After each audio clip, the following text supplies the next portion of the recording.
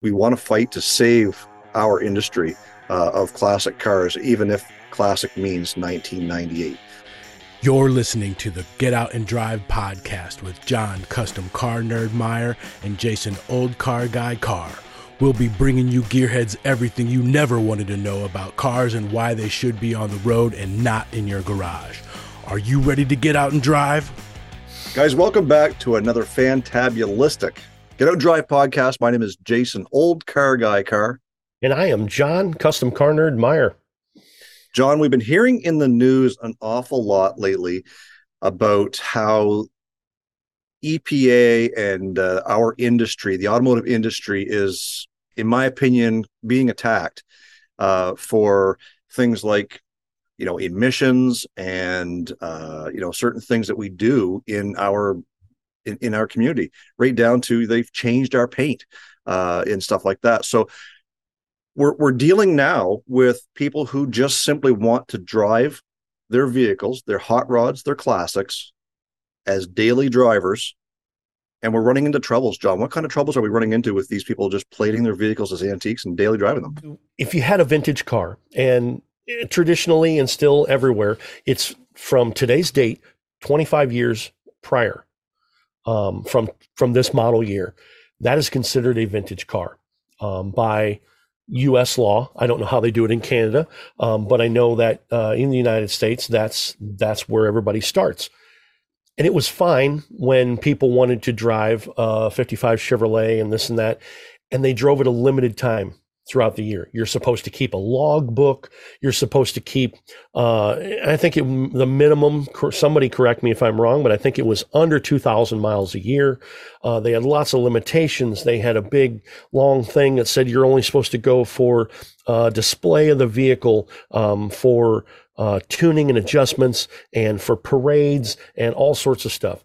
And that was very limited use for the vehicle because they wanted to make sure that if you had those limited use license plates, you weren't driving the car every day. The world progressed and time marched on.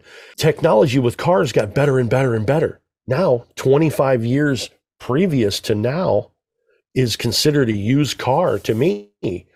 And it's not a Model T. It's not a Model A. It's not a very difficult to drive car. It's a generic truck that you'd see anyone driving on the road. 90s era vehicles are now considered classic, collectible, vintage cars. And I think a lot of people are taking advantage of this, getting collectible car license plates, and they're putting it on these cars that are cheaper than regular standard issue license plates. And they're driving them all the time, no matter what. And I think they're only doing that to skirt having to constantly inspect and renew license plates on your car. What do you think? Yeah, it's becoming harder and harder for the average Joe just to enjoy what it is he bought or built. And, I want to jump in just for a split second and say, I don't know about you, but 25 years ago to me was 1980. Like not 1996, 97. Like right. This is the point that we're at. Now, if you're driving a 1997 Lincoln Town Car, like the one I just sold, there are still emissions standards that you have to meet with those cars. And if you're driving that as a regular, everyday plated car, well, you've got to meet those standards. But as soon as you're able to plate that as an antique, which technically it would be, though, you're now exempt from emissions testing and certain parameters, and you can insure it for a heck of a lot cheaper because of the limitations, and people are taking advantage of that.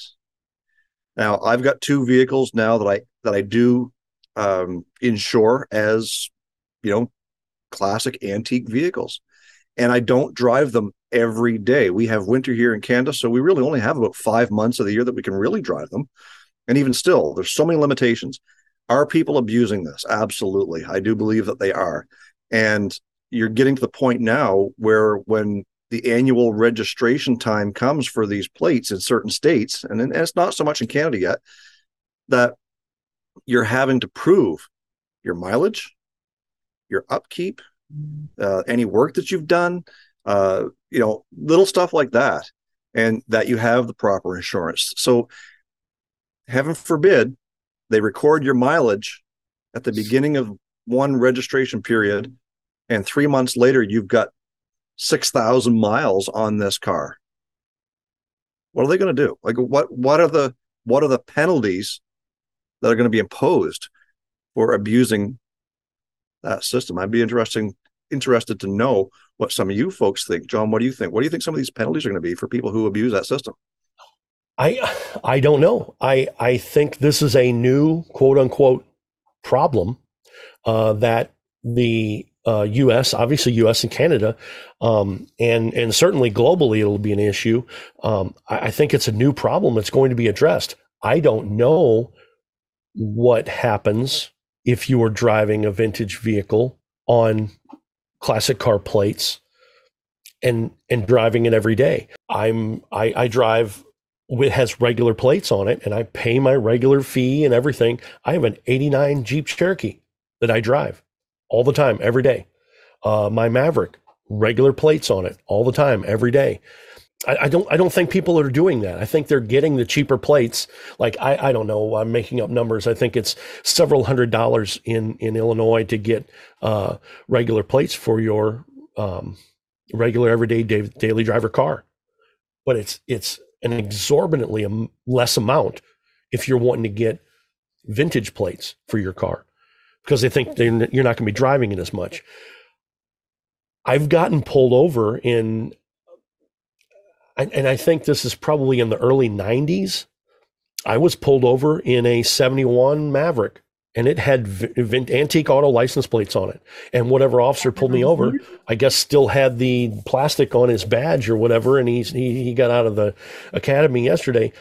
Initial stop, pulled me over because I was driving a car that he thought shouldn't have those vintage plates on it. And he didn't know what those were. And he stopped me to ask me, why do you not have current license registration in your car? And I had to explain that to him. You're supposed to have a logbook, like you were saying, the word if. You're supposed to do this. When you get pulled over, or if you get pulled over as an initial stop and you have vintage license tags on your car, you're supposed to have a logbook that says, on this date, I had this mileage and this is what I did. And you have to give them a reason why you're driving the car that day. It's for demonstration purposes. It's for you're headed to a parade. It's for testing, whatever it is. But like I said, as technology increased, those rules are not necessarily applying for people that are driving cars that blend in to late model cars. It used to be you're driving what is quote unquote a late model car, and all of those rules were for a car that was not as fast, didn't brake as well, had mechanical limitations, because 50s, 60s, 70s, they realized you could have antique license plate, or they needed an antique license plate for cars because there was some goofball that's trying to drive a Model T in traffic. And he certainly wasn't going to be driving that every day. But that was when cars were late model cars, was a 50s, 60s, 70s cars. Now those cars that used to be considered late model, those are now antique. And time has marched on, and it is just absolutely ridiculous how many cars that I see that I say, oh, that's a used car. It's not. That's an 89 Chevrolet pickup. That is a square body pickup, 73 to 87, 91 if you consider Suburbans. And they blend into traffic because the mentality of everybody, they see a 55 Chevrolet Bel Air and they think old car. They see a Model A and they think old car. They don't see a 1990 Chevrolet truck or an 89 Jeep Cherokee and think old car. Yeah, and I think to some degree too, we look at the premise on which manufacturers are building cars today. We've talked about this in a previous Detour episode. I don't believe manufacturers are specifically building cars to last forever.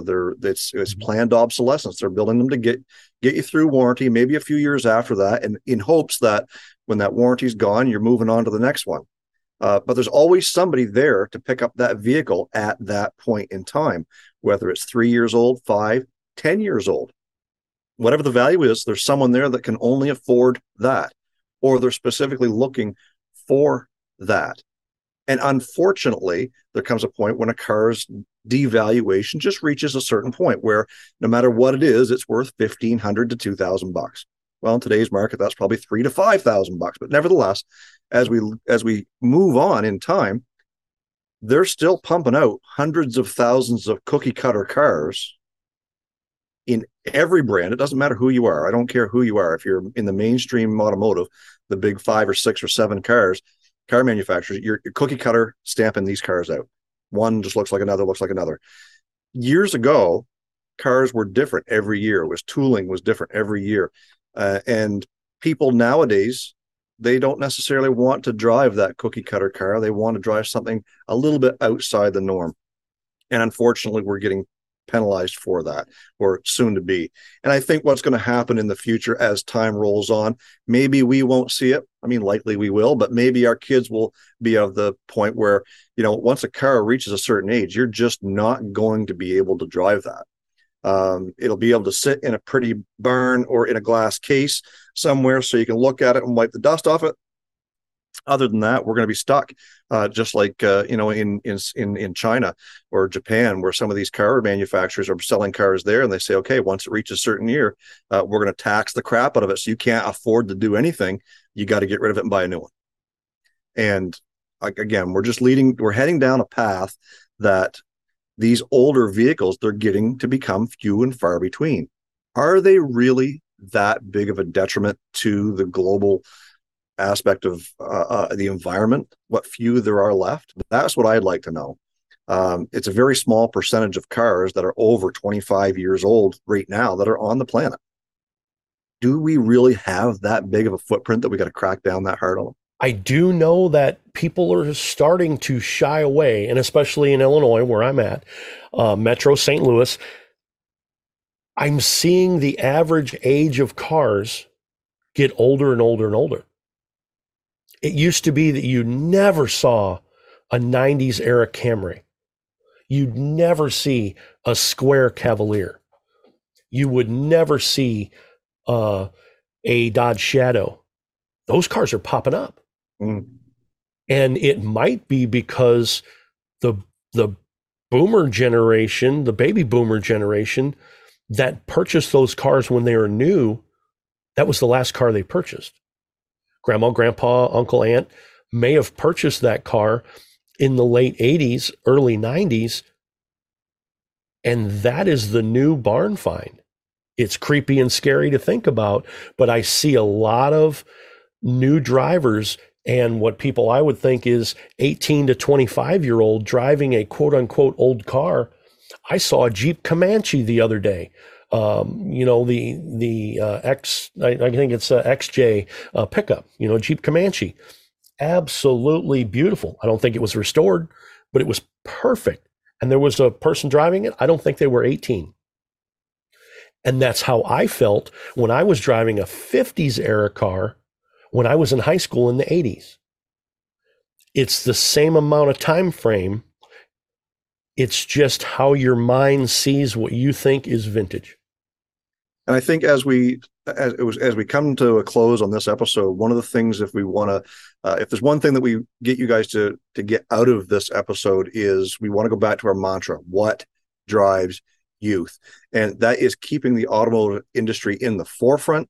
That's telling the stories. That's keeping the cars clean. That's keeping them in the hands of people who want to see them still going, and fighting that fight against vetoing these things out of existence. So let's, bring up our children. If they want to, go buy that 30, 40-year-old cars, the cars that you and I grew up with as our parents were buying new. Your teenager wants to buy one of those cars. Do not discourage. They're going to have to fix it for sure. And maybe mom and dad might have to help them. But at the end of the day, they're going to get their hands dirty and they're going to learn a new trade, even if it is just something that they're doing on the side. So help these kids, help the men and women who are growing up. They don't have these trades in school anymore to learn this stuff. Let them learn on their own. Encourage them to do that. Because if we don't fight the fight against vetoing and boycotting all these older, poor emissions cars, we're just not going to have them in the future. So I hope that you understand exactly where we're coming from with this story, that we want to fight to save our industry of classic cars, even if classic means 1998. So let's keep this going. Keep spreading these stories, keep spreading out this episode to all your friends who care about the car industry and want to see it saved. Folks, if you want to tell us how you feel about this, make sure you head over to our website, getoutanddrive.com, and scroll all the way down to the bottom to the listener hotline and tell us exactly how you feel. If we use your recording, we'll send you some stickers. Cruise on over to our website, getoutanddrive.com, for all the info you never wanted to know about our podcast. Hit us up on our listener hotline, be the first to know what's happening, get industry news, and grab your Get Out and Drive merch. Connect with us on social media. Find us on Facebook, Instagram, and TikTok. Follow us on Twitter at Get Out and Drive Pod. What drives you?